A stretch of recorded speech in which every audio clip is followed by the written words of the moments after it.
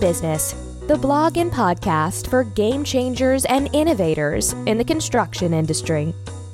Hello and welcome to episode 73 of the AEC Business Podcast. I'm Arni Heiskanen and my guests are Natalia Rincon and Johanna Suurti of Chaos Architects, a smart city AI platform startup. We are going to discuss how cities, citizens and businesses can jointly develop better environments with data. Can you say a few words about your background and how did your company come about? Well, I studied computer science and now I'm an architect also. I also have a PhD candidate position in Aalto University with the topic specifically of smart cities. So you can say that I have been always involved in the side of technology and urban planning. So yeah, I combine those two quite well. And well, maybe Johanna wants to say something about Yes, so I'm the business developer, so obviously I'm from the business side of things, of technology, and also I have a background in marketing especially, so that is my background, and I'm really enthusiastic about sustainability and those kind of solutions to businesses, so that is my background to Chaos. Okay. Yeah. So, but how did your company actually start? Well, it was actually incidental in a way because we were asked to pitch in Tampere in this hackathon, and we went all the way. We started winning that hackathon, then we went to Ultra Hack and we won that one, and then we went to Slush. We didn't win that one. We won then some other ones, but then we decided that maybe it's good that we form a company with this concept. And here we are. We did that in late 2015. Then in 2016 we formed a cooperative to test that concept. And then in July or the summer of 2017 we became a limited liability company. All right. Yeah. And Johanna, you were not involved from the get-go. No, so I've been working for Chaos around 2 months now. So I'm one of the latest additions to the team, which has been growing pretty fast during the couple of months, and I'm really excited also, and I think Natalia is also really excited about getting things going. But yes, I joined later. Very good. So if we are talking about citizens and involving citizens and customers in the development of their own environment, where they actually are the users of the environment. What are the challenges that are involved in this topic right now? I think overall when we speak, well, it's a challenge, but then it's also a good thing to be now in the market of smart cities. It's very trendy. So for us, that is a push. But when we actually go and approach our customers, we realize that it's a conservative industry. So it's quite difficult to introduce new forms of urban planning or urban development to an area that has been doing things for decades, maybe centuries. I would say centuries, because urban planning, the practice overall, it's very, very old. All right. Yeah. Okay, so talking of smart cities, and we know that cities are getting smarter and providing lots of data, and still you're saying that it's missing something. Can you explain what you mean? Yes, so from that side we miss citizen engagement and participation, and also we've studied the market a lot and realized that there is this rising trend of governance, so citizen engagement and participation as interactive process in urban planning and city development and other development projects as well in areas, and so this is what we mean. We're missing a linking piece between the developers of the city and the decision makers and the end users of those cities. Of course, I think it's important to mention that in studies that are made regarding smart cities around the world, the biggest trend right now is governance. and there's little companies working actually on that. And by really working on that, I mean like innovatively. So this is an added value, or what makes us different from others. We are a volume data company anyhow, and sometimes the concept is a bit misunderstood because we have different parts that fulfill the whole concept. So we're basically building a cloud, a server that is powered by machine learning algorithms and artificial intelligence solutions. In that cloud, we integrate open data. By open data, I mean all these data that cities are making available, and they relate to services or maps or sensors, IoT, etc. Then we include also license data, which comes from partnerships that we create with other companies. And these might be property management or transport solutions or other kind of things. And then the missing piece here is the users, the citizens. And for that, we have created an app called Happy City, which is free for everyone to download. And that brings to us urban ideas and demographics. So we take all these data together, and then we mash it up, we analyze it, and we provide dashboards which come already like with data that is processed. And I think what makes us really scalable and to be present in every country and city in the world is that our technology can just, like, you can download it, it's geolocated, and we can also open our data for any kind of company. Right.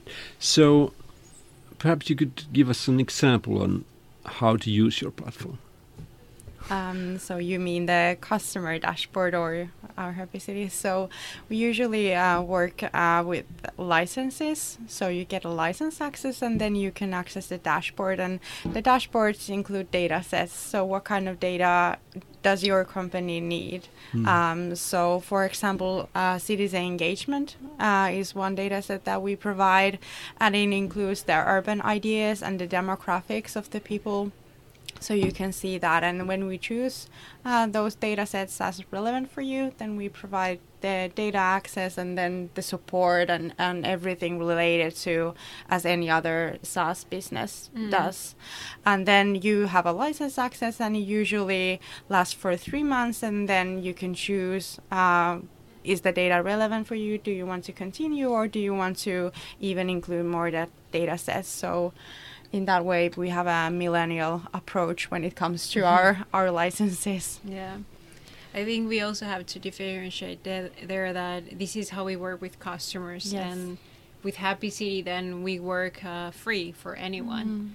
And then I can bring this side that if I download Happy City in my phone and I'm walking in the city and realize that we need a bike lane, I take a photo and I suggest that we need a bike lane, and I use these city tags or augmented reality that we're working with to propose something within that environment.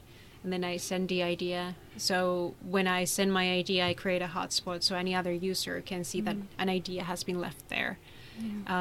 Of course, like our customers, as Johanna was explaining, like are notified about this, and it's instant. It's like a live information that comes and feeds the system. Okay. Customers are always interested in benefits. What are the benefits of your solution? I think that in here, as I mentioned, is live data. I've been an urban planner for now some years, and I have been assisting to these normal traditional panels that we have, or when the city sends letters and they ask you to participate in certain development around your neighborhood. And what happens there in those workshops is that you actually go there and put post-its. So you actually never see like that there's a change happening, like where was my idea exactly like given, like in the project, or you also don't feel that you are giving probably a good idea or not. So you also question yourself maybe. And then of course, like when I go to these environments or workshops, I normally see the same architects or urban planners that I work with. So there's a limited segment. So what our solution does here is that it's live. You can follow the process of an idea. It's crowdsourced, so anyone can vote for that and push it forward. And it creates what we actually want to achieve, which is a bottom-up approach. So the power of people and the power of crowdsourcing can actually change a city. So we no longer need just specific solutions that come from top down. Yeah. And the process becomes more efficient and also a lot faster, which is from a company perspective and from a city perspective as well, cost efficient and accurate decision-making data that is required to take steps forward. I think something that you have mentioned before also is that if a mom votes for a playground or if a single person votes for a playground, then you can decide also who's giving and providing ideas. Yeah, I like that feature a lot because then you can actually match the idea and the need that and also the thing you're providing, whether it's a housing or a playground, let's say, to people who actually live in that area and need that solution. Because usually when you poll people, of course, everybody agrees that a playground is a nice idea. But they necessarily don't have kids and they don't necessarily live in that area. So we make it really coherent, I think. Mm-hmm. Very good. So where are you today as pertaining to your customers, partners, and what are your plans? Well, of course, like expansion for as any other startup and scaling to other cities. We currently are interested in these co-planning or co-creating projects with the city of New York and Helsinki. So they're both forerunners in smart cities and they have the most of the open data available. So this is our next plan, New York and Denmark. It's two cities where we want to be present. And of course, like now our team is growing fast. We hope to have also now incorporating maybe during summer data scientists. So then we also need to homogenize our data so that our machine learning algorithms are processed well enough, because if the data is not cleaned, there might be some mistakes when we run these algorithms. So of course, like increasing the development team in that side is also one of our next steps. Product quality is always a priority. Yeah. I just walked through your office. You're now at Maria, which is actually an old hospital converted into a co-working space and startup hub. So do you have enough space here in the future? Well, actually we don't. We have been fighting for more space. But we are actually moving downstairs where we have not a shared space, but our own. So that is the first step. And then, of course, nobody knows when we grow again where we're going to be located. Yeah, but I'm sure that now our listeners are eager to learn more and perhaps start using your platform. What should they do? Well, if you want access to the data, you can just contact us and then we give a license, which comes, of course, like with a price, as Johanna said. And by millennial way, we mean that if you want to use it, you use it. If you want to discontinue it, then you discontinue it and then use it again another month. So it's quite easy. It's not, we don't bind anyone here. Yeah, we're super flexible and we can be contacted anytime. And then we have a chat with you and let's see what your needs are. And then if we can figure out something, a way to help. And in the other side, like in the side of Happy City, like you can just right away download the app in Google Play Store or Apple's Play Store, and it's free. You can use it. You can start voting for ideas right away, no matter where city you live in. Like you're just gonna start creating hotspots. So we have been receiving some ideas from, was it Turkey, or we noticed some already. So it's just like when you detect that you want to change something, it could be a zebra walk, it could be saving a building, an old building that maybe perhaps the city wants to demolish. So you can organize your community and start pressuring like through Happy City, like we want to save these, and commenting in this idea and putting more ideas there, like we want to have also trees around this area and things like this. So wherever there's a need also.